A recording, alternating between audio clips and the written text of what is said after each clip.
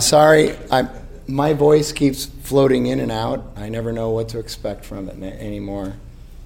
It's just, but the problem is I have to keep speaking places. So, again, Saturday I'm doing no speaking. Maybe I'll be back to normal by Sunday. Anyway, we're in 2 Corinthians 12, and we are wrapping up. We're going to start with the last 3 verses of Paul's foolish speech, which has gone on for quite some time. It's actually covered in part or in whole 3 of our Wednesday nights. And I would call it the epilogue to Paul's foolish speech. So let me get to the right place. So starting with verse 11.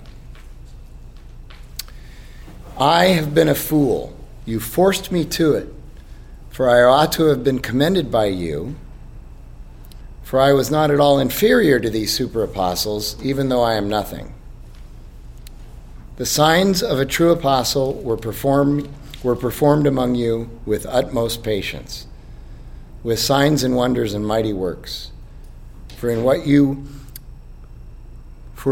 were you less favored than the rest of the churches, except that I myself did not burden you? Forgive me this wrong. Love that comment. So, like I said, the epilogue to Paul's foolish speech, he's wrapping that up before he starts to move into his final exhortations and warnings. So he says in these verses, you shouldn't have trashed me, you should have commended me. He's finally just saying, look, the way you're treating me, I'm not expecting to be commended, but I don't expect to be trashed. So if you're going to trash me, I'm going to tell you you should have commended me. And then he finally just says, no way am I inferior to these carpetbaggers. That's just stupid. That's the real foolishness, is thinking that they're superior to me. I was patient and humble, and look at what all that God did. God proved my true apostleship. And then he says this, if ever there was a congregation that did not deserve special favor or treatment from me, it was you, Corinth. And yet I gave you special treatment. Isn't that always how it is? The very ones that don't deserve the special treatment, they're the ones that get it. And then, of course, there's great sarcasm at the end of verse 13. Forgive me this wrong. He's just being sarcastic there. So here's how I would sum up the foolish speech. Paul says, Corinthians, you suck, but that's why I'm not an apostle. But that's one way of summing it up. But he is also reminding them again that they're in Christ. So he continues with this idea of pro-social shame. But before moving on, I want to dwell just a minute on verse 11, chapter 12, verse 11, part B, the second half of the verse. Because I appreciate this statement. It's interesting. He says, for I was not at all inferior to these super apostles, even though I'm nothing. Even though I'm nothing, I'm not inferior. That is a statement that could sum up the Christian position with life. That just could sum it all up.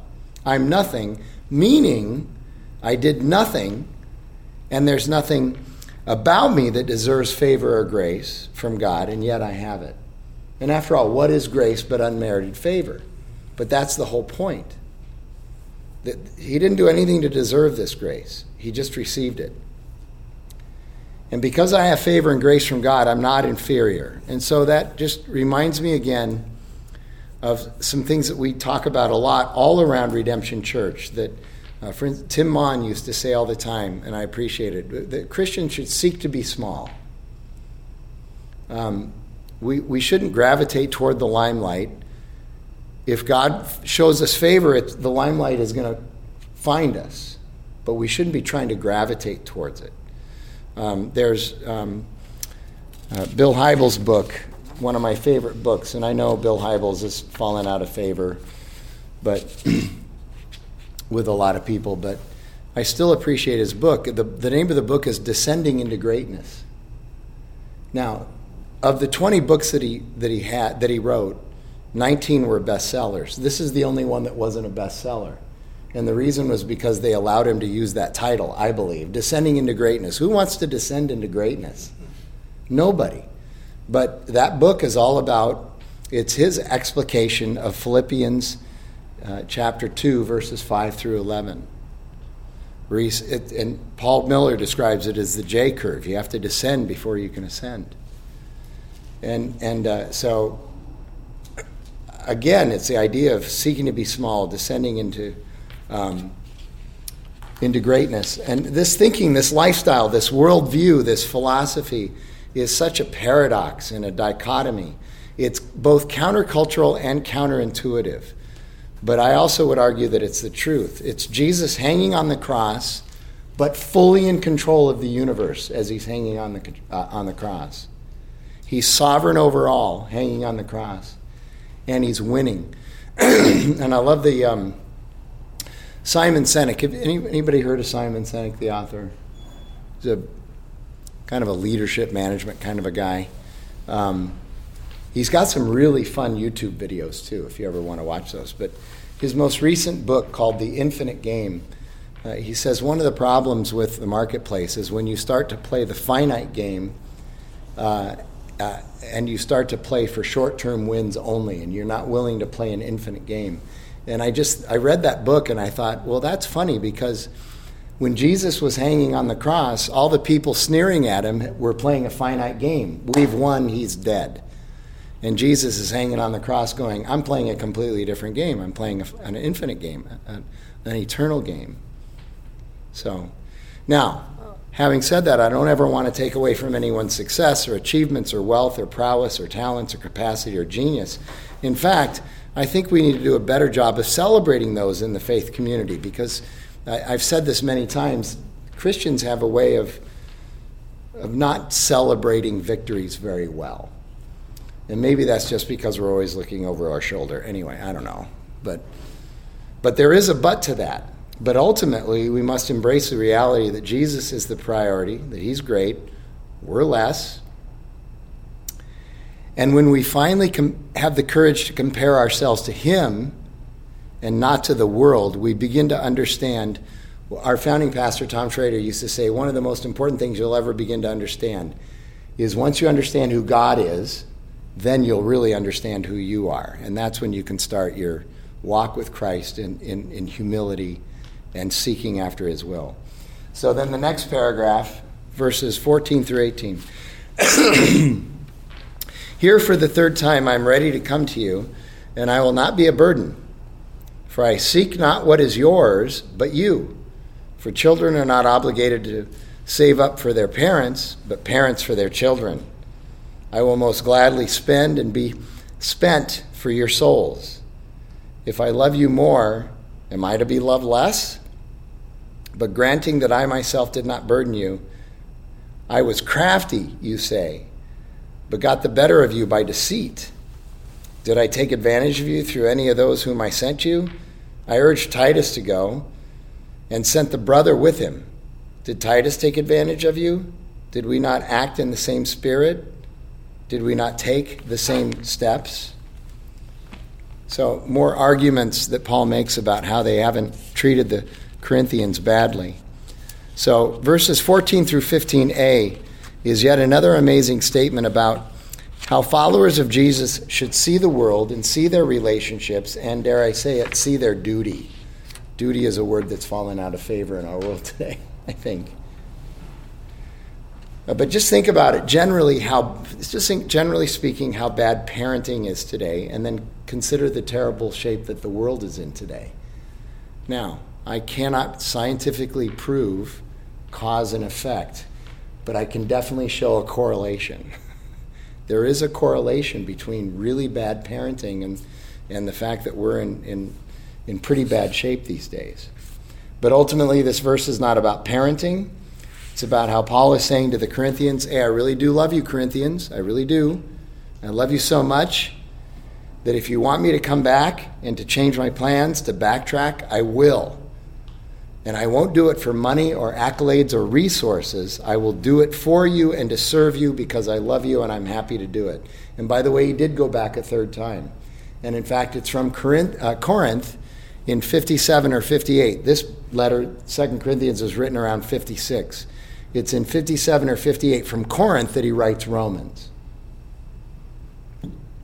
So then Paul spends the rest of this paragraph, 4 verses, making the argument that the Corinthians cannot point to one single time that Paul took advantage of them. They can't point to one single time that he served them for anything other than his love for them, and that he has never sent anyone else to extract benefits from them for him. He didn't even send anybody to collect on his behalf. And he asked several rhetorical questions, and the answer to each of these rhetorical questions is, of course, no. Paul never did any of those things, and there's no way the Corinthians could legitimately say that he did.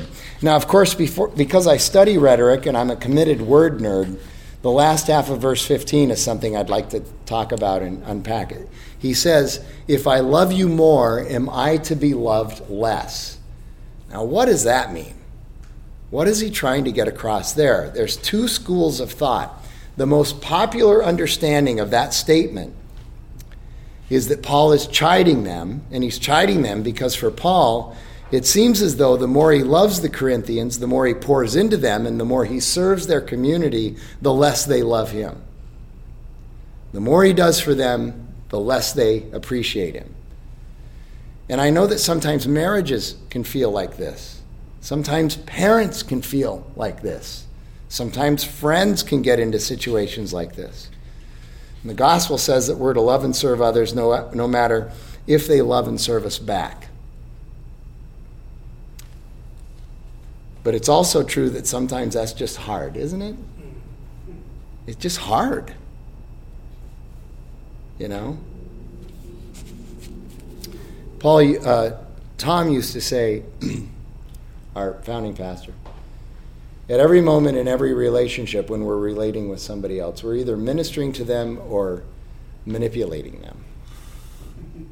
I remember the first time I heard him say that. It was probably 25 or 30 years ago. I was in a Bible study, and it was in the midst of Philippians. And I remember thinking, that's wrong. He's wrong. I'll still come back next week, but he's wrong about that. But that idea haunted me for a long time. And after about 6 months, I finally concluded that he was right. And the reason is because I had this weird experience that was like a come to Jesus moment for me. I like to write handwritten thank you cards, which, by the way, is a lost art, in case you were wondering about that. When I tell college students that in the marketplace they can differentiate themselves from others by writing handwritten cards, it's like, I got to find a stamp, and, anyway. So I had written 8 or 10 cards to people about 6 months after Tom had said this. And about a week had gone by, and I was outside doing some yard work, and I started thinking about the fact that I had sent out all these cards, these handwritten cards, and that I had spent money on stamps and, written the cards and put them in a mailbox and all this effort. And I'm starting to think, not one person has thanked me for the thank you card that I sent them. I literally was thinking, what's wrong with these people? I did something really nice for them. And so what I felt was an act of ministry, sending somebody a thank you card, was in reality an act of manipulation. And that's when I realized that's probably true. And the problem is my heart is so dark, I don't even know if I am ministering or manipulating. When I think I'm ministering, maybe I'm manipulating, And so that's just hard. In the midst of the Christian life, we need to learn how to minister without manipulating and without thinking that anything is going to come in return. And so Paul is acknowledging it and pushing them to see the absurdity of the lessening love for him, even though he knows that that's just the way it is. Now, here's the other possible meaning of this statement. Paul is saying that to the Corinthians, that he is not loving them in order to be loved back. He's merely stating a fact in the form of a question. And by doing so, he's telling the Corinthians, hey, I don't care if you love me less. I'm going to keep loving you more no matter what. So he's just stating a fact through a rhetorical question. The reason this is a possible interpretation is actually rooted in the psychology of the first explanation. Many people treat love as an exchange, as a transaction, as a contract. Okay? And they believe that love is a contract that requires a return for the love that's given. It's a promise conditioned on a promise. And Paul is saying here in a rhetorically ironic way, I don't care if you love me less, that won't get rid of me. I'm still your spiritual father. So many parents understand this. No matter what your child does, there's no way you're going to disown them. Many parents, not all parents. So again, moving on, verses 19 through 21. Have you been thinking all along that we have been defending ourselves to you? It is in the sight of God that we have been speaking in Christ, and all for your upbuilding, beloved. For I fear that perhaps when I come I may find you not as I wish, and you may find me not as you wish. That's an interesting thing that he says there.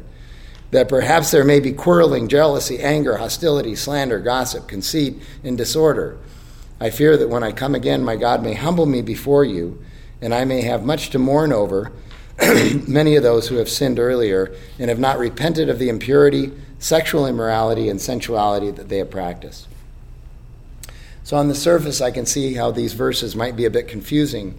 But again, once you understand context, it's fairly easy to discern what Paul is saying. So we'll go a verse at a time. Verse 21, it does seem as though Paul is defending himself to the Corinthians. But here Paul tells them that the reality is that the only judge and jury that truly counts is God.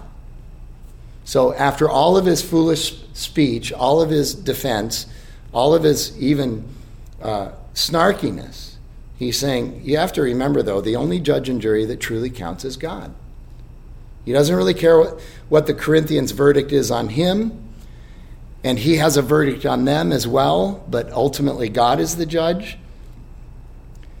But in specifically, whatever the Corinthians' verdict is on him, he doesn't care, only that whatever he's doing, however he's ministering, might lead them to fully embrace and trust the true gospel. And he says that's really all that matters in God's sight. But Paul is beginning to think that his endeavor has failed. And so in verse 22, he says, because you guys don't seem to get it, and because you have been listening to these false apostles, when I do come, we're both going to be disappointed in each other. So I'm going to come, I'm going to rearrange my schedule, and when I get there, it's not going to be a grand reunion. We're just both going to be disappointed in each other. Because I'm going to find that you're more deeply engaged in the sin that I'm worried about you being engaged in than I thought you were. You're more deeply engaged in it. And you're going to find out that my authority as an apostle is true. And so there's going to be this clash of my apostolic authority and the fact that you're rooted in sin primarily as a result of following these interlopers. But then in verse 22, Paul also says that this will bring him no pleasure. In fact, it'll even humble or humiliate him. And the reason it would humble or humiliate him, because he says they're his children in the faith. They're his beloved children in the faith, but they're living as demons. And so they're doing so because they're listening to the false teachers. And I'll tell you, this is nothing new. We have this in the 21st century as well. Paul is merely the first to experience it, but it happens all over and it happens all the time. People who believe they are following Jesus get hornswoggled by false teachers and led down destructive and disastrous paths, all under the guise of wisdom. And it's amazing to me how many people will trust a teacher without ever investigating the scriptures for themselves. That's a problem, but it happens all the time. John tells us in 1 John that we need to test the spirits, that we need to check on the supposed teachers of God's word, because there are so many who are perverting and manipulating God's word and who he is. And I honestly think that, especially today, one of the reasons people don't read and study the Bible for themselves and thus rely on these other teachers and charlatans is because they like the stuff that these false teachers are teaching. They like it. And deep down, they might have a sense that it's wrong. And if they go and check it out in the Bible and find out it's wrong, then they're going to have to correct and move away from it. But They like this stuff that these guys are teaching. But this is just like, George Costanza comes to mind, this is like the person who thinks that if they don't go to the doctor, they'll never get cancer. You follow that logic? Okay? George said that in Seinfeld. He had a little spot on his lip, and people were worried about what it was, and he thought it was cancer, and he goes, if I don't go to the doctor, I won't get cancer. And Jerry's going, you're an idiot. If you go, they'll catch it early. Anyway, you get it. So it's the same idea. They won't read or study the Bible for themselves because they don't want to be confronted in some of this foolishness. There's one other reason they don't read and study the Bible for themselves. It's just it's hard. People get lazy about that stuff. And they don't know how to read it. That was my biggest challenge early on when I became a Christian was I didn't know what I was reading. I didn't know how to approach it. And it wasn't until I found a really good teacher, and that would be Tom Schrader, that I began to understand how to actually read the Bible. That there's different literary genres and different ways of interpreting. By the way, some of you know I had that big talk at the Executives Association in Greater Phoenix at the end of the year. It was in like December 15th or whatever. And what I did was I gave them 6 books that they needed to read, that I felt like they needed to read. And Deep Work was on the list. The Rise and Triumph of the Modern Self was on the list. Cynical Theories was on the list. Dopamine Nation. Jonathan Haidt's book. Can't think of the name of it right now. And then, anyway, the last book that I had on the list was Ecclesiastes. And I talked about the author and when it was written and all that stuff. And I said how it's probably the most relevant of the books that I told you should read, even though it was written 3,000 years ago. I said it's also the shortest book of the ones I recommended. You could read this in 30 minutes, And then I said, look, I do this with some people. I'd be happy to meet with anybody who wants to go through the book of Ecclesiastes with me, verse by verse. I'd love to do that with you.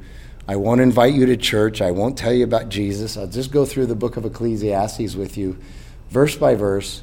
Every couple of weeks, we'll meet for an hour and do that together. And there's 100 people in the audience, and I predicted that absolutely nobody would take me up on it.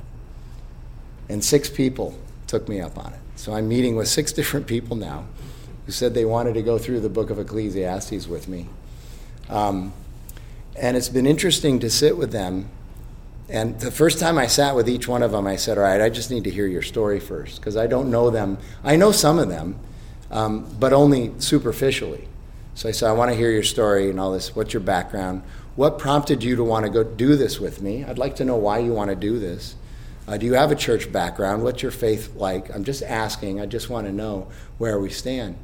And I got to tell you, the spectrum is all the way from, I don't know anything about any of this, and we're starting from scratch, all the way up to a guy that I met with 2 Sundays ago at the Henry for the first time, meeting with him this Sunday for the second time.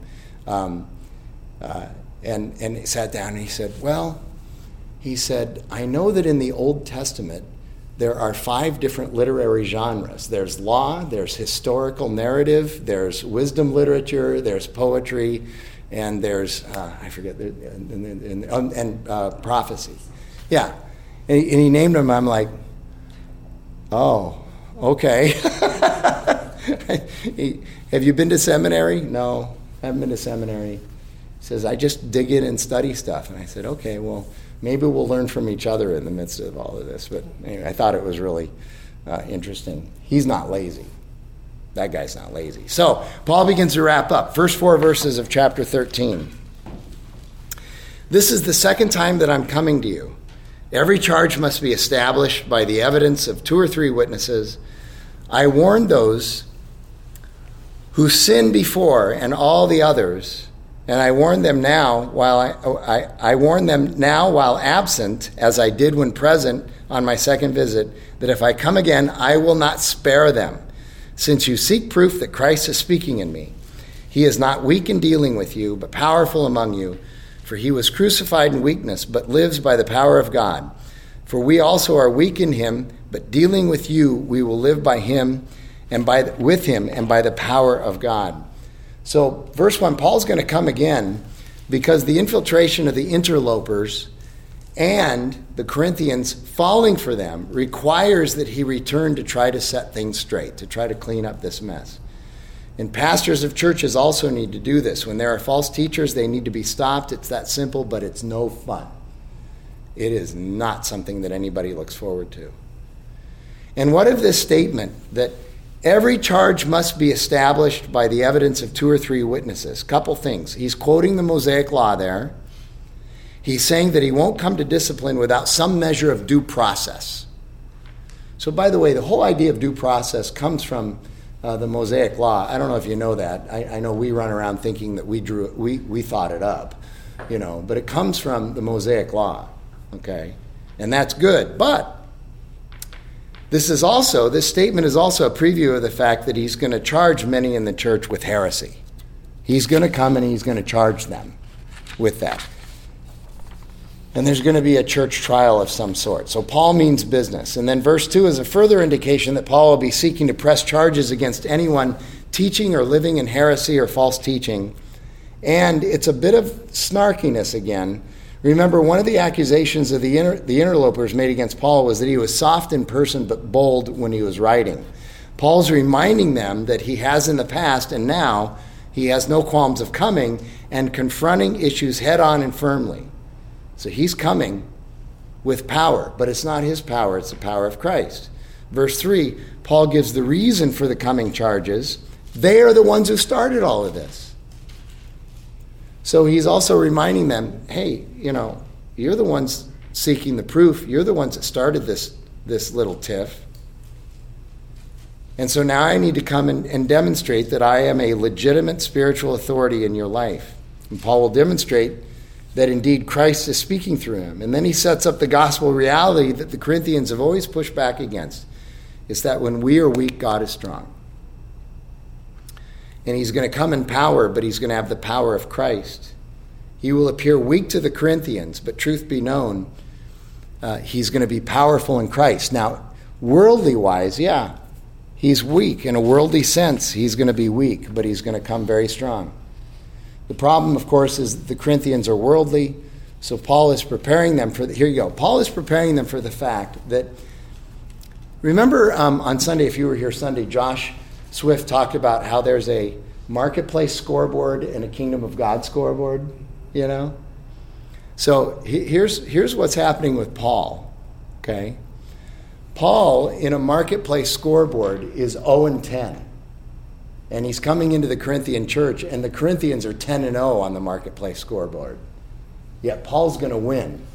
So Paul's going to upset them because he's coming in the power of the kingdom of God and the resurrected Christ. So, verse 4, Paul completes his pronouncement that it is by the power of God that he and his associates operate. Christ appeared weak when he went to the cross. He appeared weak. But he lives by the power of God, and so too will Paul in this endeavor. Then verses 5 through 10. He says, examine yourselves to see whether or not you're in the faith. Test yourselves. Or do you not realize this about yourselves, that Jesus Christ is in you? Unless indeed you fail to meet the test. I hope you will find out that we have not failed the test, but we pray to God that you may do no wrong.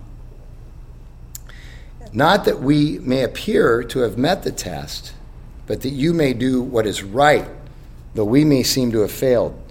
For we cannot do anything against the truth, but only for the truth. For we are glad when you are weak and you are strong. Your restoration is what we pray for. For this reason I write these things while I'm away from you, that when I come I may not have to be severe in my use of the authority that the Lord has given me for building up and not for tearing down. So now he's telling them, look, I'm even praying that you guys will straighten this out before I get there so I don't have to be too severe. But he says in verse 5, examine yourself. And Paul says this a lot. So why? And the reason is because you and I, all of us, human beings, for centuries, we are obsessed with comparing ourselves to others in order to make ourselves feel good about ourselves. It's our nature, it's a pathology, and it's ultimately unhelpful. You and I always, always, always have the ability to find somebody who's not as good as us in order to make us feel better about ourselves. This is true even in the prison system. So, and I think you know this too. You know, you have a level 1 yard, the lowest security yard, short timers, guys that are in there for burglary or simple assault or whatever. And you talk to them and they're saying, and their thought process, their justification, what they say is, well, I'm not as bad as those guys in the level 2 and level 3 yards, right? So then you go to the level 2 and level 3 yards. Now you have robbery and assault and, you know, all that stuff. And they're like, well, I'm not as bad as those guys in the level 5 yards. Those are the murderers. At least I'm not as bad as them. So they can walk around and say, I'm not as bad as those guys. And then, of course, you go and you talk to the murderers. And guess what? They have someone they can point at, too. The sex offenders. So there's this hierarchy of evil in the prison system. See, I'm not as bad as those pederasts, you know. So mostly I work with the sex offenders. Well, guess what? They have somebody that they're going to point at, too. Sorry, Ira. They point at the corrections officers. They say, I'd go to jail if I did what they did, you know. It's just you can constantly find somebody worse than you know.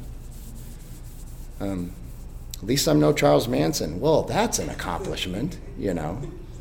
So, but also, if you're an Eeyore type, you know, no matter how well you do, you can always find someone better than you know.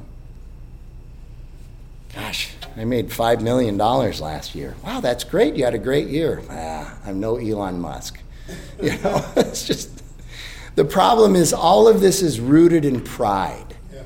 It's all of it. No matter which way it goes, it's rooted in pride whenever we're doing this social comparison process to others. And we do it in all areas of life. It's just rooted in pride. And that's why we are always to look at ourselves and to look at Jesus. That keeps us humble. It keeps us rooted in reality, helps us understand who God is so we understand who we are. And then it also helps us to stay unsusceptible to these falsehoods and these heresies and these false teachings. But then you listen to the rest of the verse, and let's hone in on specifically why Paul wants this self-examination here. He says, examine yourselves to see whether or not you're even in the faith. Test yourselves. Or do you not realize this about yourselves, that Jesus Christ is in you, unless you fail to meet the test?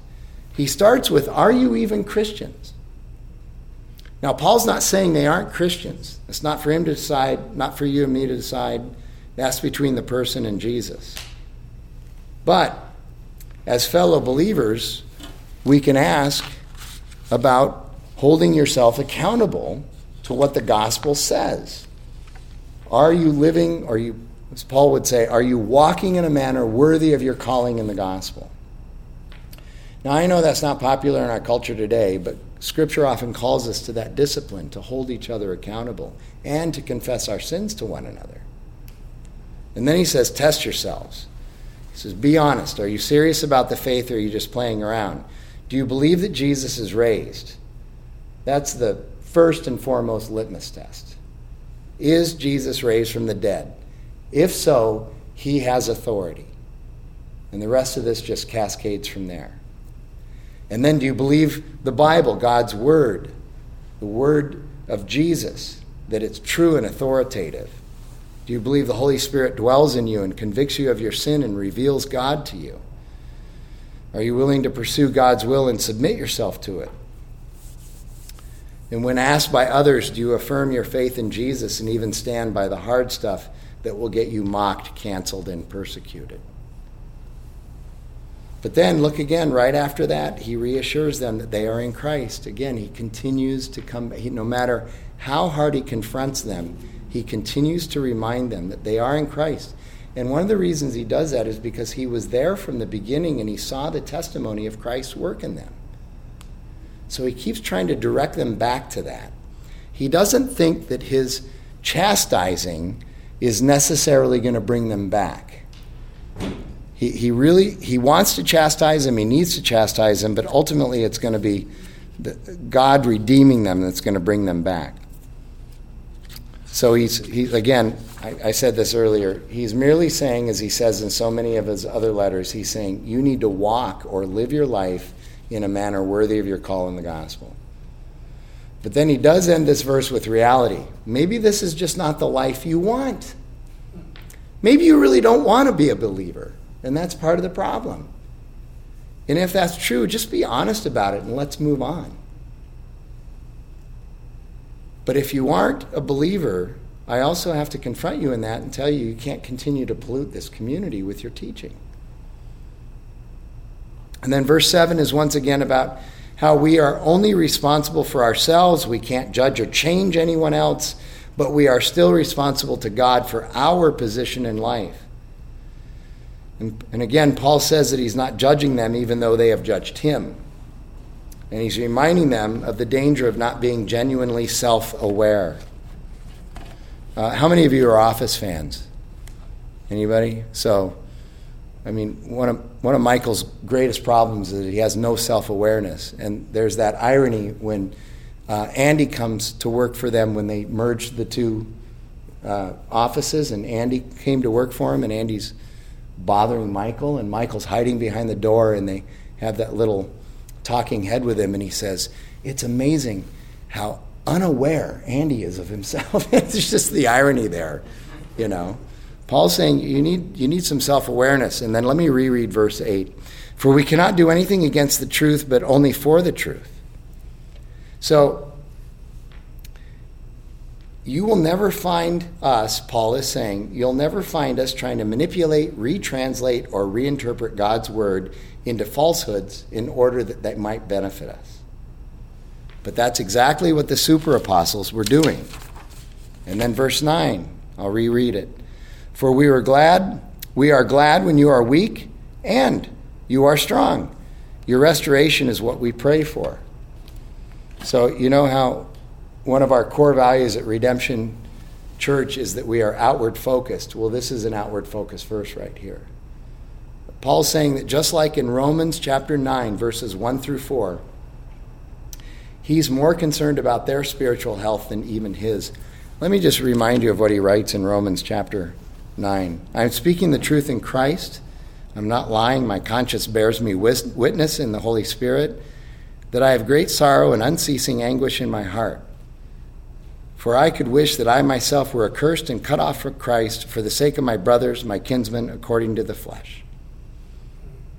He's willing to lose his salvation if the nation of Israel would just repent and come to Jesus. And he's not saying it as graphically here, but he's essentially saying the same thing to the Corinthians. He's saying, I am more concerned about your faith than I am even about mine. That's how serious he takes it. And then verse 10, once again, Paul talks to the Corinthians about how he speaks to them in person.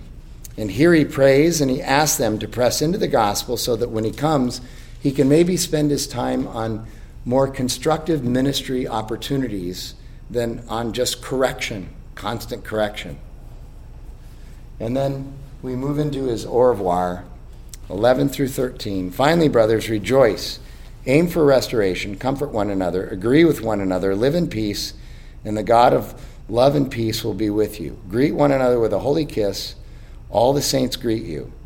The grace of the Lord Jesus Christ and the love of God and the fellowship of the Holy Spirit be with you all. So here you go. He just says, please get it together. After all of this, could you just try to get it together? And then that last verse there, verse 14. Notice who is present in verse 14. So there's no Bible verse that says, here's the Trinity, Father, Son, and Holy Spirit. But as you read through Scripture, you're able to construct the fact that there is a Trinity. We worship one God manifest in three persons. And there they are. There's the Father, Son, and Holy Spirit right there. That's the Trinity. And so That's it. That's all of 2 Corinthians. And so next week, we start 4 weeks on spiritual gifts. We're going to go 3 weeks, and then we have Ash Wednesday. So we're not going to do anything on Ash Wednesday. And then we'll finish the spiritual gifts the first Wednesday in March. So that would be March 1st. So we'll go February 1st, 8th, and 15th, spiritual gifts. Ash Wednesday, February 22nd. March 1st, spiritual gifts, wrap it up. And then we do 3 weeks of membership class. So that's a bigger deal in terms of, it'll be a completely different group of people that are here for those 3 weeks. After that, I'm not sure yet what I'm going to do. Other than this, I am sure of this. I'm going to move to a model where we're doing 4 to 6 week series so that there's on-ramps and off-ramps. So, I thought about doing like the book of Deuteronomy over the next 3 years, but I decided against that. So we'll do shorter books, or we'll do more topical studies, things like that. Jackie even came to me. This is very strange that she would do this. She never does this. But she came to me lately and she said, I think it's time to do marriage again. So it's a possibility we'll do something on that again. And she said we should do marriage. That's also weird that she would be willing to do that. So anyway, all right.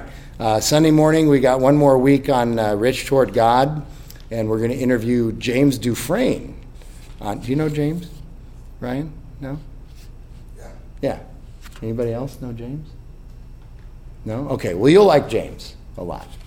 So we're going to interview him like we interviewed Josh this last week after I preach a little bit. So let me pray, and we'll see you Sunday. God, thank you for your word and its truth, and thank you for these letters to the church in Corinth and how encouraging they are in the fact that Paul says we're saints, but also how there's great correction in them, and we can learn so much about how we are to walk in a manner worthy of our calling in the gospel. So help us to appropriate that and apply that to our lives. We pray that in Jesus' name. Amen. Thanks for being here. Thanks, Frank. We'll see you next week, and come prepared to speak in tongues, because I don't...